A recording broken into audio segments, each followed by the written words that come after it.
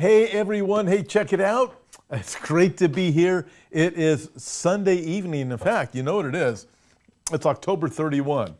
This is that day the world celebrates Halloween. It also happens to be the COP26 meeting, the kickoff of it, the COP26 meeting in Glasgow. And it is that climate change stuff where they're going to decide how they're going to restrict us and put new oppressive laws upon all of the world because they are out to make sure that the planet is saved and we are all going to have our part. So we're going to have some very interesting things to report in the upcoming weeks regarding climate change laws. But listen, just be ready. Hey, one more thing before we get going, actually two more things before we get going, is if you want to stay connected with us on my website, hopeforourtimes.com, I have a Stay Connected button, and what that does, it enables you to just sign up to be on our email list, and then we will send you emails regarding events we have or special videos, or if we get knocked off of YouTube, we can notify you by email and say, hey, we got kicked off of YouTube. However, you can still find us because we do now have our own server finally, and I want to thank everybody that has been donating for that. That is such a blessing. We are finally able to achieve that. We did our first official Too Hot for YouTube video just the other day on Thursday, and I'm looking forward to doing more of those. But just want to make sure that everybody stays connected as we get through this crazy stuff that's going on, this crazy world until Jesus comes. We want to make sure that we can get a hold of each other. So you can do that on the website. And then also on the website, we have an event coming up. I don't think it's on the event page yet, but it will be. And I am going to be in Florida in January. I'm speaking with Jeff Kinley and Todd Hampson, and also Ed Heinzen and Don Perkins. It's going to be in Orlando, Florida. It's going to be absolutely fantastic. I hope that you can join me. It's going to be at the very end of January, the last weekend, that Friday and Saturday I'll be speaking. I got to be back home from my home church on Sunday, but I'll be there Friday and Saturday. And again, if I don't have the information there right now, it will be by the end of this week. Within at least a couple of days, I'll have it up there. So that'll be on the events. I'm also going to be speaking in Las Vegas twice, once in January, I think once in March. I'm going to be speaking in Minnesota twice coming up also. So pretty cool things happening. Anyways, okay, enough of that. Let's get going. And this is just great. Okay, I want you to think about a few things. Okay, I reported a little bit of this during the week, and then I'm going to show you a video here in just a second, so hang on. But Britt Gillette writes this, and he said, why the stage is set for the end times.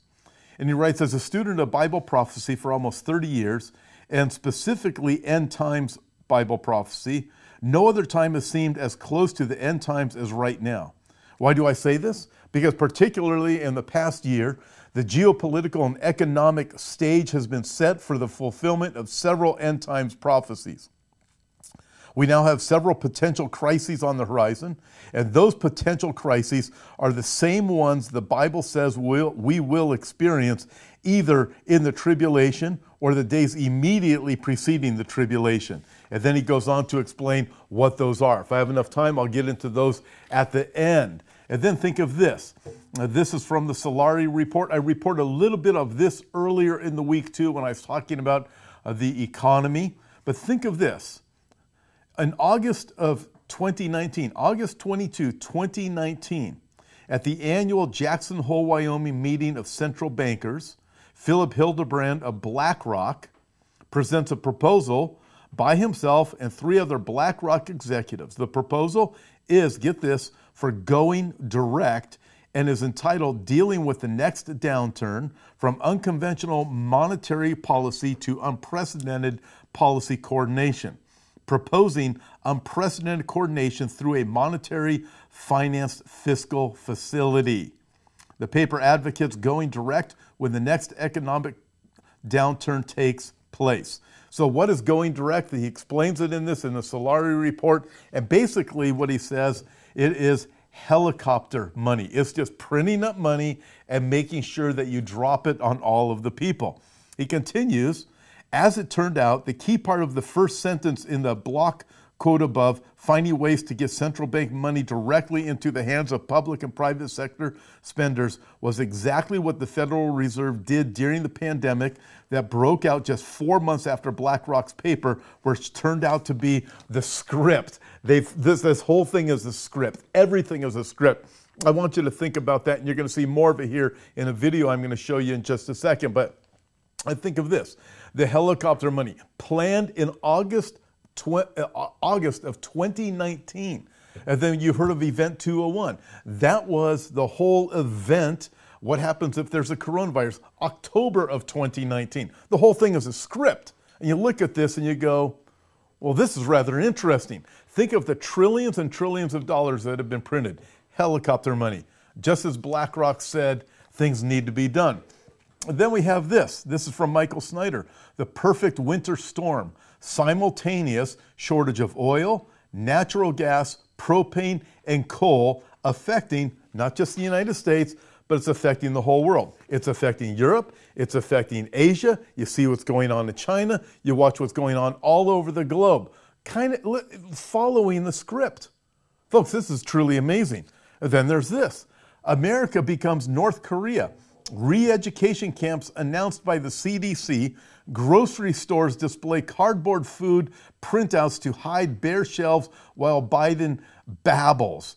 This is from Mike Adams from Natural News. You start looking at this and you got cardboard cutouts in grocery stores. That's right, folks. You can find pictures of those in some grocery stores to make people feel like there's groceries there. You think, you got to be making this up. I'm not making this stuff up. People sometimes will send me emails and they say, oh, I want to prove it. I couldn't find that article. Listen, you can find all of these articles. You can Google them yourself. You can find them. They're all out there. There you go. You can see them. You can get the titles. You can stop to your screenshots and go search for yourself. Here's the one with Solari Report. You can read it. They're all following a script. The whole thing.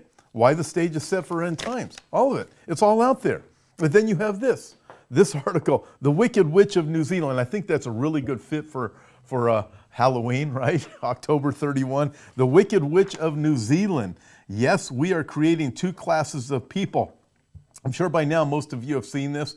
Jacinda Ardern, the Prime Minister of New Zealand, smiles, this article says, about creating two classes of people, the vaccinated and the unvaccinated. Listen, I've watched the video with her where she actually says that. She's joyful. Woohoo, two classes of citizens. Good citizens, they got the shot. Bad citizens, they didn't. And you watch the freedoms being eliminated of people who are considered bad citizens. Folks, this is a script that is being followed. But praise God, we have this script, the script of the Lord. Although these other globalists and other people got their plans, guess what? Jesus wins. Now I'm going to show you something else. If you want to think about this whole thing following a script, I'm going to show you a video here in just a second. It's only 1 minute long, excuse me. And guess what? There's a paid script that you are hearing. And guess who the sponsor is of the paid script that you are hearing? All the narrative we're hearing, you wonder why all the media goes the same way, all of the politicians all go the same way. Check out this video and guess who is paying to make sure everything is said the correct way. Guess who it is? You're going to find out. You buy Pfizer. CBS Health Watch sponsored by Pfizer. Anderson Cooper 360. Brought to you by Pfizer. ABC News Nightline. Brought to you by Pfizer. Making a difference. Brought to you by Pfizer. CNN Tonight. Brought to you by Pfizer. Early Start. Brought to you by Pfizer. Friday night on Aaron Burnett Out Front. Brought to you by Pfizer. This Week with George Stephanopoulos is brought to you by Pfizer. This weather report brought to you by Pfizer. Today's countdown to the royal wedding is brought to you by Pfizer. And now a CBS Sports Update brought to you by Pfizer. Meet the Press Data Download brought to you by Pfizer. This portion of CBS This Morning sponsored by Pfizer. On how to find the hidden sugars in the American family diet. Sponsored by Pfizer. So, listen, you watch that and you go, wow. No, these things are not a coincidence. There's a script that the enemy of our souls is following. He's written it. He has his minions that are out there. But praise God, we have the Word of God. And I just look at some of these things and I cannot help but think, wow, the interesting days that we are living in. So we are continuing with the minor prophets, and we are here, minor prophets, major events. Why are they called the minor prophets? They're not minor because of the content of them, but they're listed as minor because they because of the volume. They're shorter books. They're smaller books. For example, Isaiah is a huge book. Ezekiel's a huge book. Jeremiah is a huge book. The minor prophets are just smaller in volume, but they have the powerful content of the major prophets. So minor prophets, major events. The title of this evening is The Frightening Signs from Joel chapter 2. So let's think about what some of the frightening signs are from Joel chapter 2. So I'm just going to recap the first 11 verses. We already saw them last time, but in the first 11 verses of Joel chapter 2, it's a day of darkness and gloominess, a day of clouds and thick darkness, verse 2. Verse 3, a fire devours before them, and behind them a flame burns. The land is like the Garden of Eden before them. Behind them a desolate wilderness. Surely nothing shall escape them. So remember with Joel, if you've been following with us in the book of Joel, he's using this locust invasion. But he's talking about judgment, a very real locust invasion that happened. The people have it in their memories, but he's talking about a judgment that's coming. He doesn't just deal with the immediate judgment that was coming, but he also projects us all the way into the tribulation period. Amazing. So we have these dual fulfillments that are going on. And tonight, he's even going to project us into the glorious time of the millennial kingdom. But this is absolutely fascinating. So he has these different things. A fire devours before them. Before them, the people writhe in vain, verse 6. All faces are drained of color. So again, he's got this locust invasion and then projecting how bad it is, but he's talking about people that are actually invading the cities, armies that are coming in. The locusts are the illustration to show the real judgment that is coming. They don't push one another. Everyone marches in his own column. Though they lunge between the weapons, they are not cut down. They run to and fro in the city. They climb into the houses. The earth quakes before them, verse 10. The heavens tremble. Now listen to this, okay? The heavens tremble. The sun and moon grow dark, and the stars diminish their brightness. The Lord gives voice before his army, for his camp is very great. For strong is the one who executes his word. For the day of the Lord is great and very terrible. Who can endure it? It is the great and dreadful day of the Lord. Let's think of this as we think of things. Just think of some of the other things that are going on in this world right now. We have the Anti-Defamation League faces backlash for guide on avoiding gender norms for Halloween costumes. Okay, folks, this is the world that we live in. Okay, so projecting your mind back to ancient Israel, Joel is prophesying. He's using this locust invasion to say, hey, judgment's coming and it's going to be bad. These people, these Babylonians are going to come. The Assyrians are going to come. In the tribulation period, you're going to have this global new world order and Antichrist and all of that. But what was going on with ancient Israel? What was going on with Judah? And what is going on in the last days?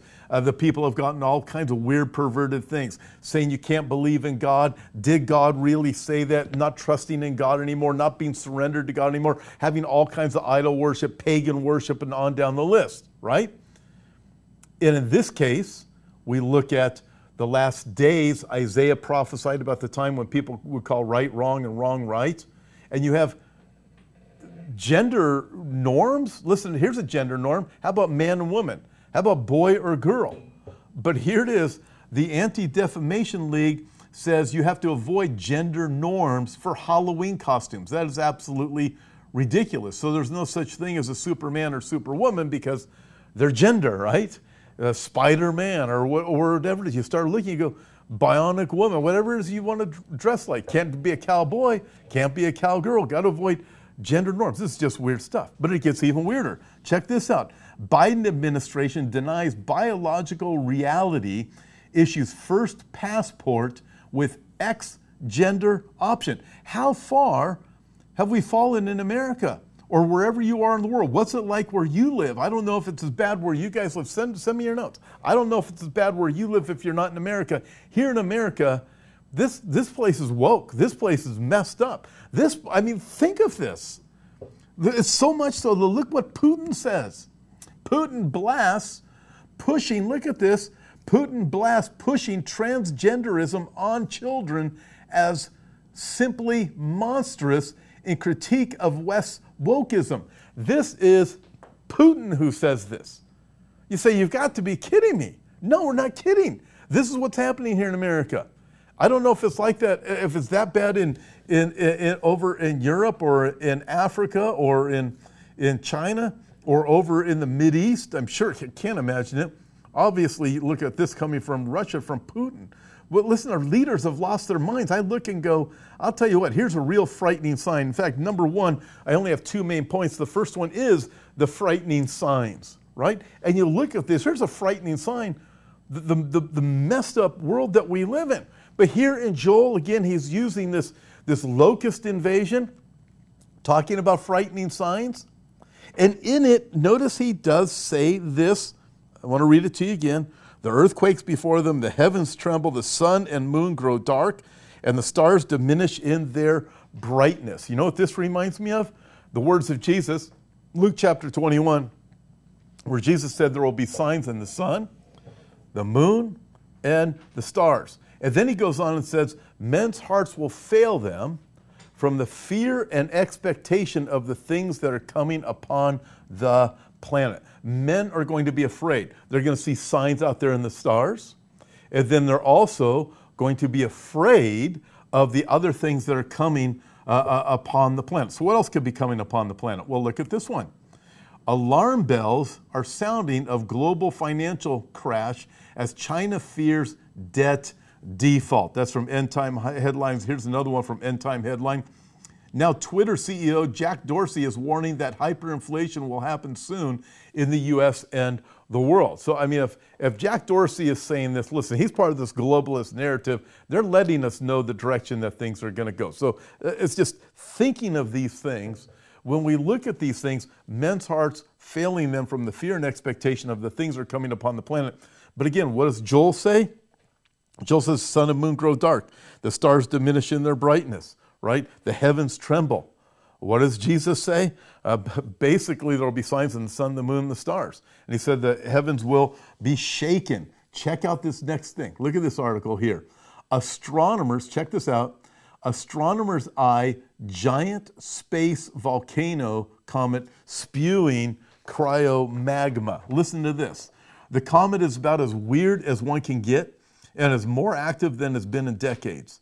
Comet 29P as seen by the Spitzer Space Telescope. One of the most bizarre objects in our solar system is this comet, which is cruising around space at 26,000 miles per hour and repeatedly erupting with so-called cryomagma as it goes. In fact, it strains the definition of comet, writes astronomer Tony Phillips at spaceweather.com. Really, giant space volcano might be a better description. You think of that, I want you to think of this. This is what Revelation chapter 8 says. Speaking of signs in the sun, the moon, and the stars. Revelation chapter 8, verse 10. Then a third angel sounded, and a great star fell from heaven, burning like a torch. This is a description of a comet. Burning like a torch, and many men died, burning like a torch, and it fell on a third of the rivers and on the springs of the water, and the name of the star is Wormwood. You look at this and you go, whoa, you look at this giant space volcano. I'm not saying that this is Wormwood, by the way. I'm not saying that at all. But you look at these signs in the sky, people are freaking out. Scientists are all the time, you hear it all the time now, there might be an asteroid that's going to hit us. Listen, I'm not worried about an asteroid that's going to hit us. I believe I'm going to be raptured before that ever happens, or at least before the judgment happens. We could have other things happen before God's wrath. But as I look at this is what the Bible does teach in Revelation chapter 6 with the sixth seal, that the stars will fall from the sky like figs falling from a tree late in season. And the word stars is the Greek word, I can't even remember what it is right now. What is that Greek word? I think it's asteroid. We get our English word asteroid, and it would also apply to meteorites, and it would apply to comets too. So you look at that and you're thinking, okay, they're going to fall from the sky like figs falling from a tree. They're going to plummet the earth. I'm not going to be here for that. But we are seeing these bizarre things out there, witnessing. Those things will only increase. I'm going to be raptured before Revelation chapter 6 happens, and I'm looking forward to that. But in the meantime, I'm looking at this going, this is absolutely amazing. Okay, I said there's only 2 points, 2 main points. And then we're going to look at the millennium because it's absolutely fantastic. So we have number 1, the frightening signs. Number 2, what do we have? The glorious salvation. Verse 12 says this, Joel chapter 2. Now therefore, says the Lord, turn to me with all your heart, with fasting, with weeping, with mourning. Rend your heart and not your garments. Return to the Lord your God, for he is gracious and merciful, slow to anger, of great kindness, and he relents from doing harm. In other words, he doesn't want to destroy. Who knows if he will turn and relent and leave a blessing behind, a grain offering and a drink offering for the Lord your God. Blow the trumpet in Zion, consecrate a fast, call a sacred assembly, gather the people, sanctify the congregation, assemble the elders, gather the children and nursing babes. Let the bridegroom go out from his chamber and the bride from her dressing room. Let the priests who minister to the Lord weep before the porch and the altar. Let them say, spare your people, O Lord. Do not give your heritage reproach, that the nations should rule over them. Why should they say among the peoples, where is their God? This is just a cry out for repentance, and God is saying, listen, you see these signs, you see what's happening, you hear the warnings of the prophets, listen, you better turn and repent. Every single one of you, he just listened. The children, the nursing babies, the elders, the priests, all those who minister before the Lord, all of the people, gather them all. Sanctify the congregation, consecrate a fast. Everybody needs to fall and turn to the Lord. That's what's going on here. So A, what do we have in this? In this glorious salvation, we are told to turn to him, to turn to the Lord. This is about repentance. What does repentance mean? To repent is to make a U-turn, is to make a conscious decision to turn from your sin and to surrender to the Lord. That's what repent is. It's a decision of your mind. It's not a feeling. You recognize, I'm not right with God. God is holy and I'm not. So here in Joel, what do we find? Is consecrate a fast, call a sacred assembly, gather the people, sanctify the congregation, weep. Wow. Cry out before the Lord. So this is talking about a genuine repentance that is necessary. But notice this, in verse 13, it says this, rend your heart and not your garments. What is that about? Here's the deal. Here's what God is saying. I don't want fake repentance. You know, you read a lot in the Old Testament where people would rend their garments. And sometimes it was legitimate. When David did it, King Hezekiah did it, Jacob did it, Mordecai did it in the book of Esther, and it was genuine, external, and internal. However, you think of the high priest when Jesus was crucified. I've heard enough, and he rended his garment. That wasn't repentance. That was fake. That was phony. In fact, he had Jesus crucified. That's what's being said here. Don't be a fake anymore. Don't be a phony anymore. This is a warning. Judgment is coming, and you better be right with the Lord. He doesn't want any phony, fake repentance. It is not going to get you into heaven. He doesn't want the fake tears. He doesn't want any of that stuff. To him, that stuff is just garbage. It's just this religion. Stop practicing your religion. Get right with God. Listen, think about this. Here's something to think about. When we are right with God, we look forward to the day of the Lord. But when we are not right with God, we dread the day of the Lord. There's many people out there saying, man, I don't want to hear a message like this about a judgment and Jesus coming again and all of that kind of stuff. I don't need to hear about that crazy kind of talk. I don't want to hear it. Listen, that's the problem. When we're right with God, we look forward to, oh, Jesus, come quickly. But when we are not right with God, we dread that day and we're saying, Lord, we don't want you coming. Listen, this is a call in Joel chapter 2 to examine our hearts. That's what's going on here. And a lot of people say, we don't want that kind of message today. We don't need that kind of message. Did you know the Bible is full of these kinds of messages? Just full of them. Well, we just want a soft preacher. We just want a preacher who's just going to tell us nice things and make our ears itch, that kind of stuff. Well, that's exactly the kind of doctrine that's going to be taught in the last days, the Bible says, because the people raise up for themselves teachers to itch their ears, make them feel good, and they will not receive the doctrine of truth, but they will turn to myths and fables, pleasant thoughts, pleasant things. Listen, are you there? Listen, you don't want to be doing that. The Bible, listen, Jesus himself said, narrow is the path that leads to life, and there's few that find it. Broad is the path that leads to destruction. It's an understanding of this need to repent. Listen, think of this. In Romans chapter 2, verse 4, we are told it's the goodness of God that leads you to repentance. It's his goodness that leads us to repentance. And also in Jeremiah chapter 31, verse 3, with loving kindness, God draws us. It's with loving kindness God draws us. However, the Bible also tells us that he won't strive with man forever. But in 2 Peter chapter 3, verse 9, he does say this: God does not desire that any should perish, but that all should come to repentance. In 2 Peter chapter 3, that entire context is about the second coming of Christ, and scoffers in the last days saying, where's the promise of his coming? And in that context, he lets us know God will not strive with man forever. God does not desire that any should perish, but that all should come to repentance, but that day will be shut. Listen, I think of these words of Joel. It's a cry for repentance. And I think of the words of the Bible that 2 Peter has and these other passages I've already quoted. And then I think of this. You can look it up yourself. Fact check me. Pull. Majority of Christians shrug off the way, the truth, and the life. Did you hear about this? Listen to this. A poll of born-again Christian believers found that an overwhelming majority believe all roads lead to heaven. A cornerstone of the Christian faith and explicitly laid out in Scripture is the belief that Jesus Christ is quite literally the way, the truth, and the life. And therefore, he is the way to God in the afterlife. That naturally would mean being in God's presence would depend on belief in Jesus, yet according to a poll by Probe Ministries, 70% of Christians, 70% of self-proclaimed born-again followers of Christ do not believe that Jesus' words are true. They don't believe that, listen, it's Jesus who said in John chapter 14, verse 6, fact check me, John chapter 14, verse 6, Jesus said, I am the way, the truth, the life.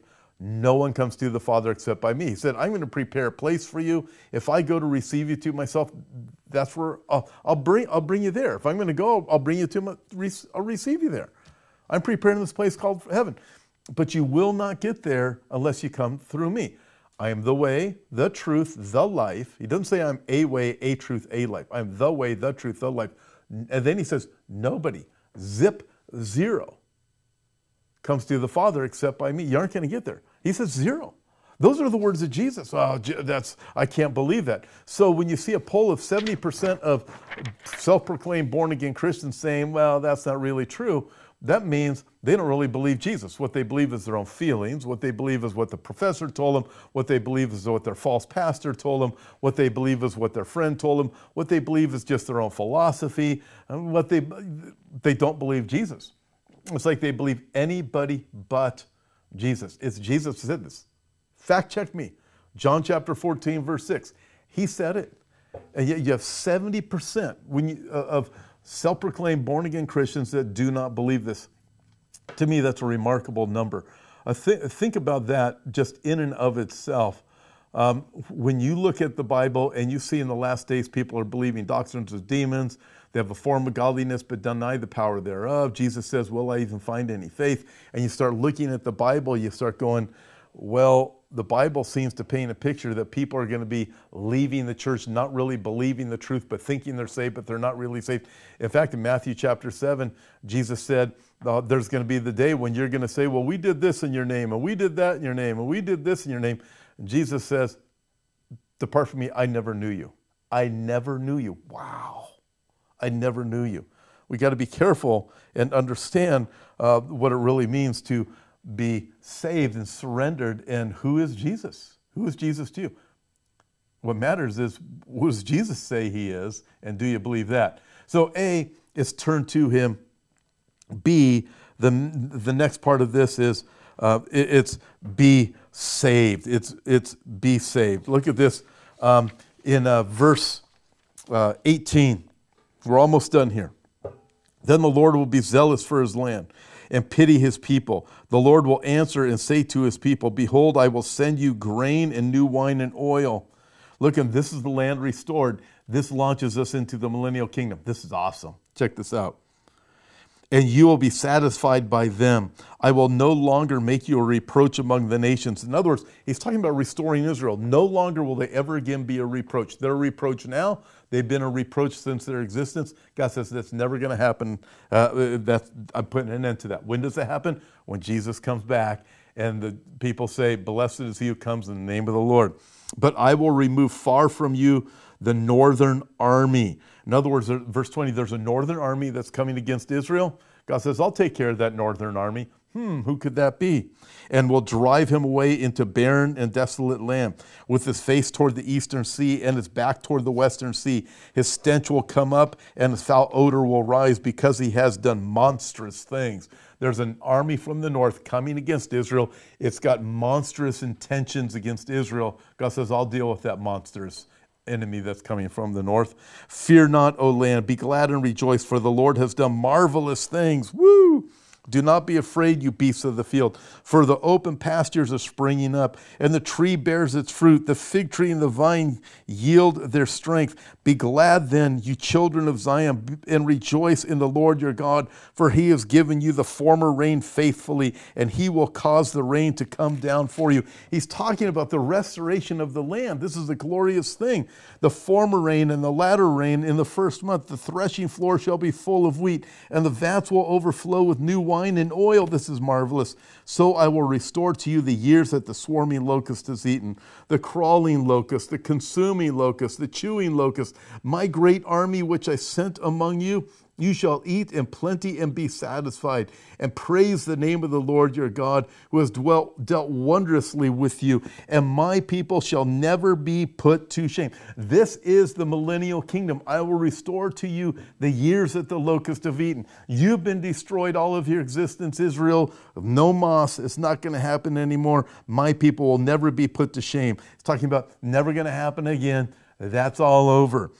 Then you shall know that I am in the midst of Israel. I am the Lord your God, and there is no other. My people shall never be put to shame. When is he in the midst of Israel again? When he comes back and rules and reigns from Jerusalem during the millennial kingdom. Folks, this is so cool to me. I want you to think of this, though, before we go into the millennial kingdom. We're almost done. But again, back in verse 20, who's the monstrous army from the north? Could be Armageddon. Some commentaries say that. I tend to think this is the picture of Russia.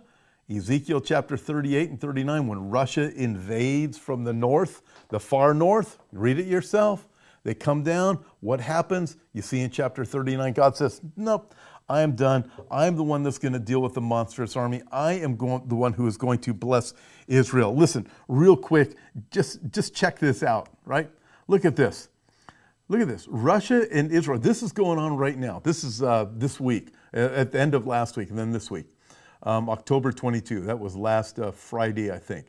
Russia and Israel have a special relationship. What? Well, that didn't happen before Joe Biden pulled out of Afghanistan. Bada boom, bada bing. It did not happen before Biden pulled our troops out of Afghanistan. What's happened now? Russia is now the king of the Mideast. They're making all these agreements with everybody, and now Russia and Israel have a special relationship. It's going to be a deceiving relationship. Why on earth would I say something so horrible? Because Ezekiel chapter 38 teaches Russia is going to invade. It's going to happen. They're going to invade Israel. But not only do we learn the victory from Ezekiel 39, we also learn it from Joel chapter 2, verse 20. What happens? God says, I'll deal with that monstrous army from the north. And then check this out. Jerusalem Post. Bennett says, Putin is attentive to Israel's security needs. I look at this and I think security needs. Folks, we live in incredible days. And looking at what's going on right now with Israel, Russia, saying we've got a special relationship, Putin is attentive to Israel's security needs. What do we have? A time when Israel's living in peace and safety when the invasion from Russia comes in. But again, not only does Ezekiel 39 say Russia is going to be destroyed, this monster from the north, right here, Joel chapter 2, verse 20, a passage that's often overlooked. But back to the rest of this. Israel's living in peace. When God comes back, not when Russia blesses them, not when Antichrist does, but when the Lord Jesus Christ returns. It even tells us here in verse 22 that even the brown grass turns green. Listen, right now, if you were to have an opportunity to go over to Israel, which is kind of difficult these days, that you'll notice that there's all kinds of produce that's grown. The vineyards there's vineyards everywhere. There's produce, there's fruit trees all over the place. And they're able to supply much of the world with fruit, with produce, with grapes, with wine, and all sorts of things. God even talks about restoring that. But what God is talking about in Joel 2 is not the restoration now. Yes, I'm bringing them back into the land. These things are starting to happen. But when the Messiah returns, the millennial kingdom is going to be absolutely marvelous. And that is going to be the fulfillment of these things when Israel is like the Garden of Eden. Very last thing. So we have A, turn to him. B, we have be saved. And last thing, C, is be restored. And that is what he's talking about. I'm going to restore Israel. I'm going to restore my people. He's been bringing them back. But this restoration, God isn't done with the restoration yet. This is just so cool when you think of it. Again, we look back here in Joel chapter 2. I will restore the years that the locusts have eaten. So let's think about this. What does this mean? I will restore the years that the locusts have eaten. There's personal application that you can say here.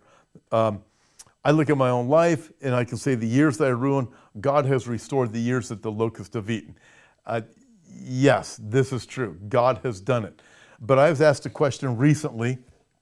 Someone said, are all the promises of the Bible, all the promises to Israel, are they all for the Christian? And I said, well, you got to be careful how you say that, because this promise here of Joel chapter 2, it's a promise to directly, it's a promise to Israel that God is going to restore Israel in the millennial kingdom.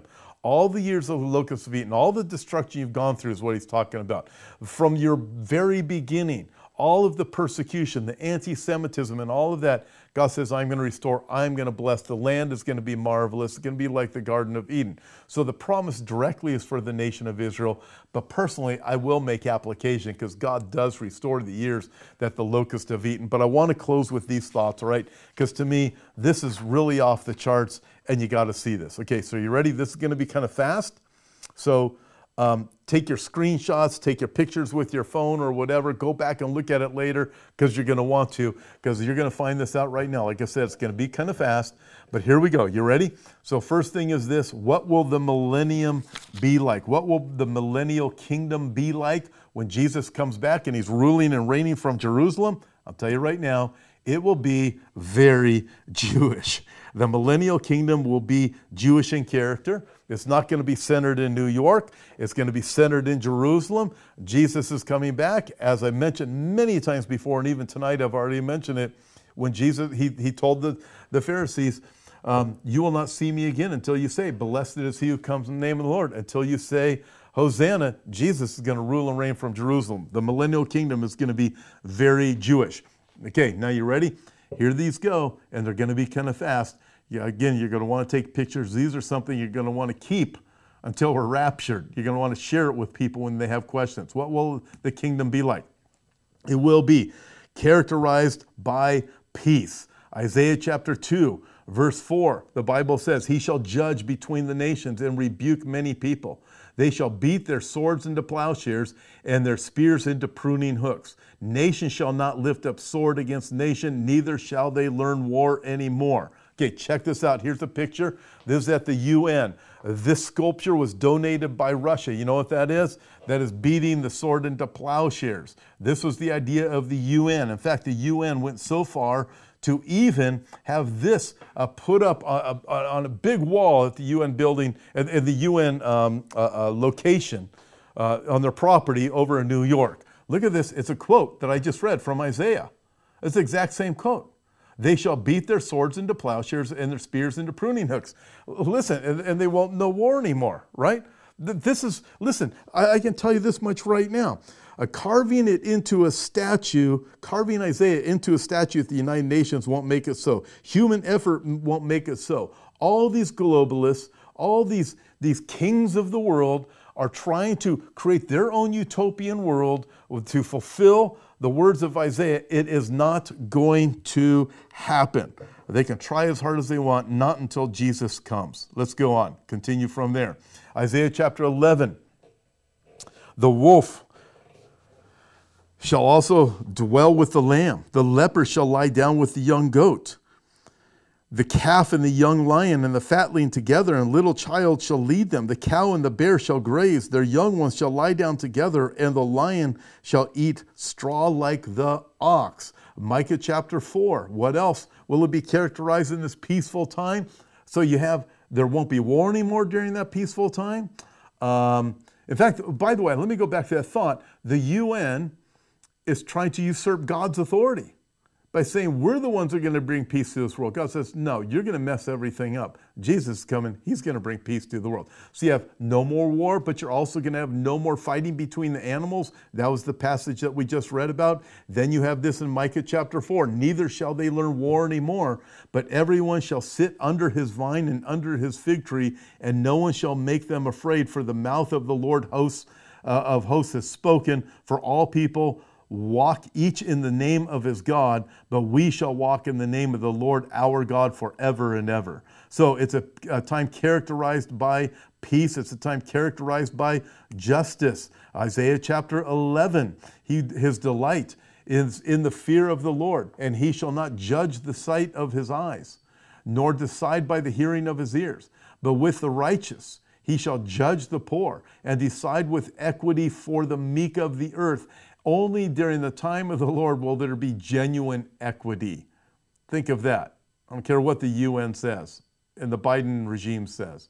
He, the Lord, shall strike the earth with the rod of his mouth, and with the breath of his lips he shall slay the wicked. It'll be characterized by peace, characterized by justice, characterized by unity. Isaiah chapter 11, verse 10. And in that day there shall be a root of Jesse, who shall stand as a banner to the people. For the Gentiles shall seek him, and his resting place shall be glorious. It'll be characterized by abundance. I told you guys these were going to be fast. The wilderness, Isaiah chapter 35. The wilderness and the wasteland shall be glad for them, and the desert shall rejoice and blossom as the rose. It shall blossom abundantly and rejoice, even with joy and singing. The glory of Lebanon shall be given to it, the excellence of Carmel and Sharon. They shall see the glory of the Lord, the excellency of our God. It'll be characterized by healing. Then the eyes of the blind shall be opened, and the ears of the deaf shall be unstopped. Then the lame shall leap like a deer, and the tongue of the dumb shall sing. For the water shall burst forth in the wilderness and streams in the desert. This is so cool. It'll be characterized by righteousness. A highway shall be there, and a road, and it shall be called the highway of holiness. The unclean shall not pass over it, but it shall be for others. Whoever walks the road, although a fool, shall not go astray. It'll be characterized by joy. We're almost done. For you shall go out with joy and be led out with peace. The mountains and the hills shall break forth into singing before you, and all the trees of the field shall clap their hands. I think, man, when I hear something like that, I cannot help but think of C.S. Lewis and and some of the things that he wrote, and you see videos of books that he wrote, and you see the animals or that talk, and you see the trees that are throwing things and getting involved and talking and things like that. And I look at a verse like this: the mountains and the hills shall break forth into singing before you, and all the trees of the field shall clap their hands. I don't know if this is going to be literally fulfilled in the tribulation, in the millennial kingdom, but that would be pretty awesome. I'll tell you that much. That would be cool. It'll be characterized by longevity. We're almost done here, folks. Isaiah chapter 65, verse 20. No more shall an infant from there live but a few days, nor an old man who has not fulfilled his days. For the child shall die 100 years old, but the sinner being 100 years old shall be accursed. But longevity, right? The child 100 years old and so forth. I was asked recently a question. In fact, it was with James Cadiz this week. I think it was on Tuesday on his live program. Will there be sin in the millennial kingdom? And yeah, there is going to be. You look at this verse here, Isaiah chapter 65. Yes, there will be sin in the millennial kingdom. It'll be characterized by productivity. We are so close to being done. Hang on just another minute. Isaiah chapter 65, verse 21. They shall build houses and inhabit them. They shall plant vineyards and eat their fruit. They shall not build and another inhabit. They shall not plant and another eat.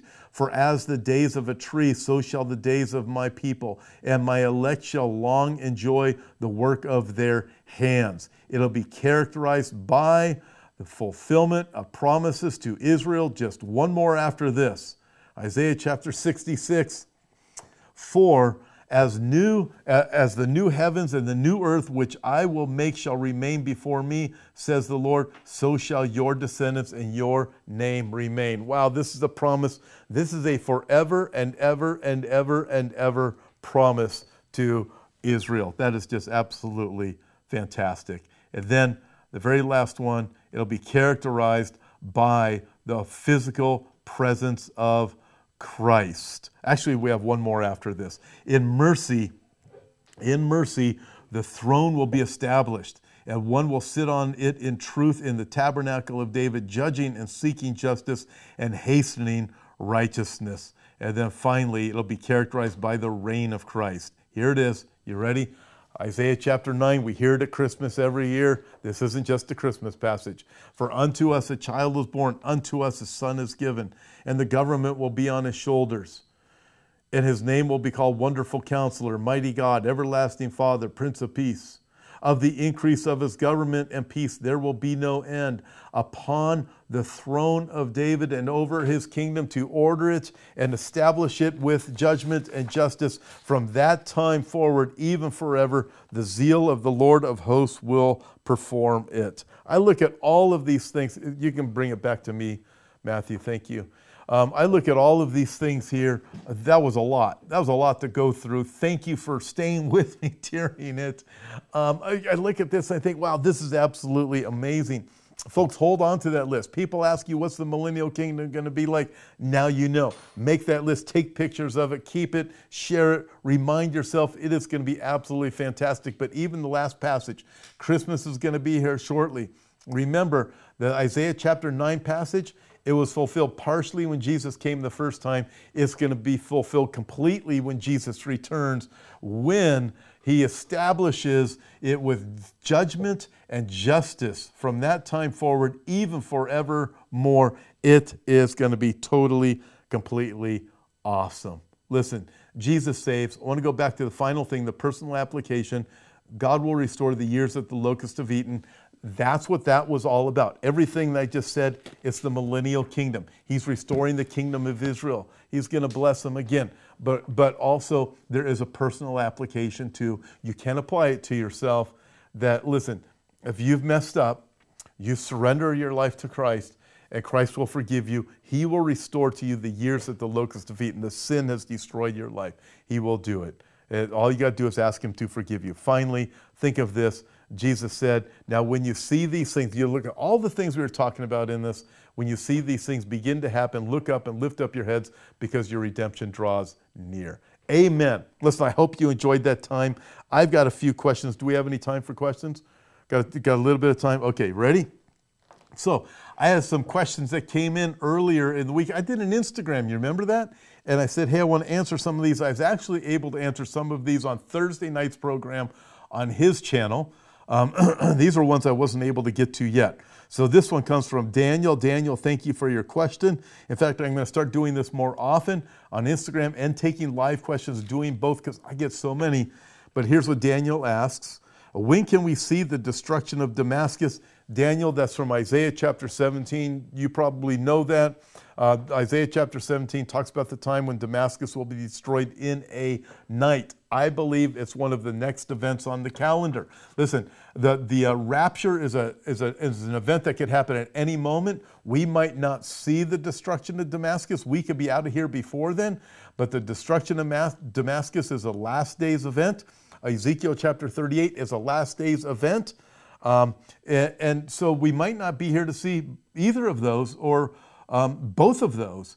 I believe Ezekiel chapter 38 happens definitely after the rapture and the beginning of the tribulation period for reasons I'll get to because I had another question on that I won't be able to answer tonight. But Isaiah chapter 17 could happen at any time. It appears from Isaiah chapter 17, Israel destroys Damascus. Could happen at any time. Could happen before the rapture, might not happen until after the rapture, but there's a very good chance that we could see it. Okay, this next question comes from Disney Matterhorn. Could you shed some light on Revelation chapter 9, King James Version? Yes, I can. Chapter 9, verse 6, King James Version. I'll do the New King James first. It means the same thing, by the way, in both King James and New King James. But in those days, men will seek death and will not find it. They will desire to die, and death will flee from them. Okay, we got to put this, can't just have a verse out there. Let's put it into the context. So I'm going to read it. I'll read it in New King James in context, and then I'll read the King James, also Bible version of that. So in context, Isaiah chapter 9, then the fifth angel sounded, and I saw a star fallen from heaven to the earth. To him was given the key to the bottomless pit, and he opened the bottomless pit, and smoke arose out of the pit like the smoke of a great furnace. So the sun and the air were darkened because of the smoke of the pit.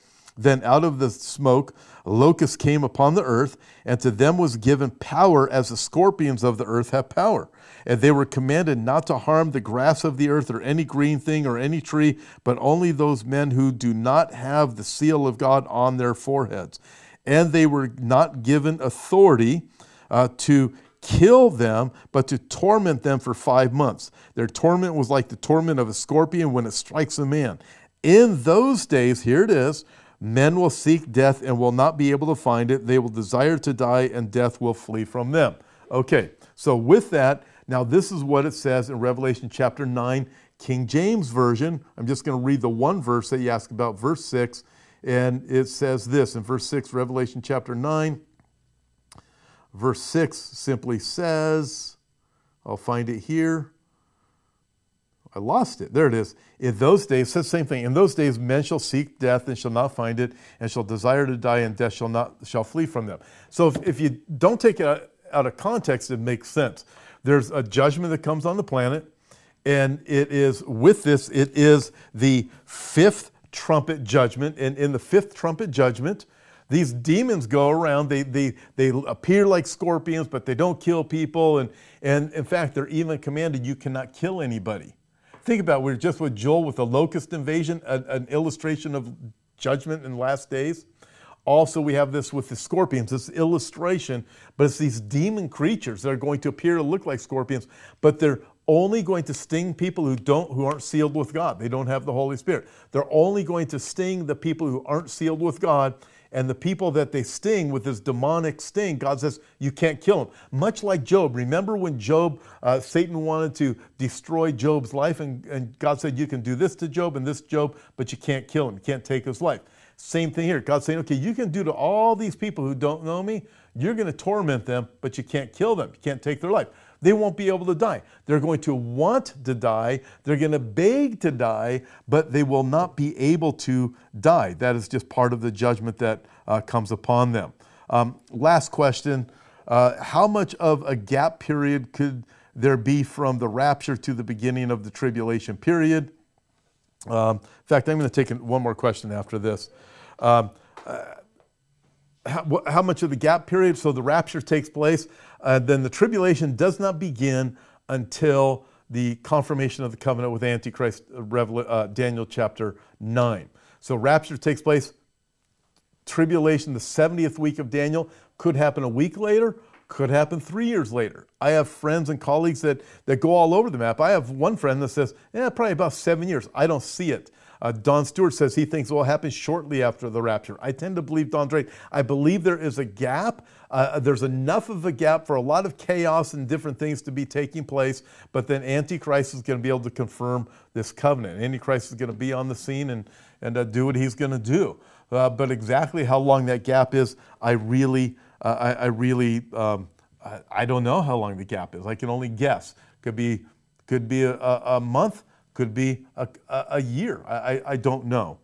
I tend to believe it's going to be somewhere in between that time frame, between a couple of weeks and up to a year, but I don't think it'll be longer than that. In fact, I doubt it'll even be a whole year.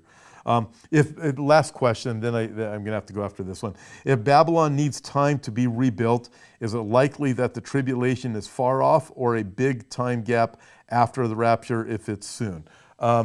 So that's a great question. I believe that the Babylon of Revelation chapter 18 is going to be located in the place of Babylon, where it originally was in Iraq.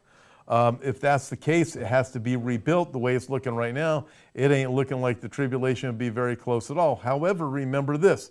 Right now, there's a 15% global tax on this green initiative that I think is 90% of the nations in the world have said we're going to put into this global tax. So they're pouring in trillions of dollars into the green initiative. I imagine that these people, these countries are going to be pouring in their trillions of dollars with more taxes to build Babylon because they want to build their utopian kingdom and say, here's our capital of the world. We need a world capital. I think that's where they're going to go.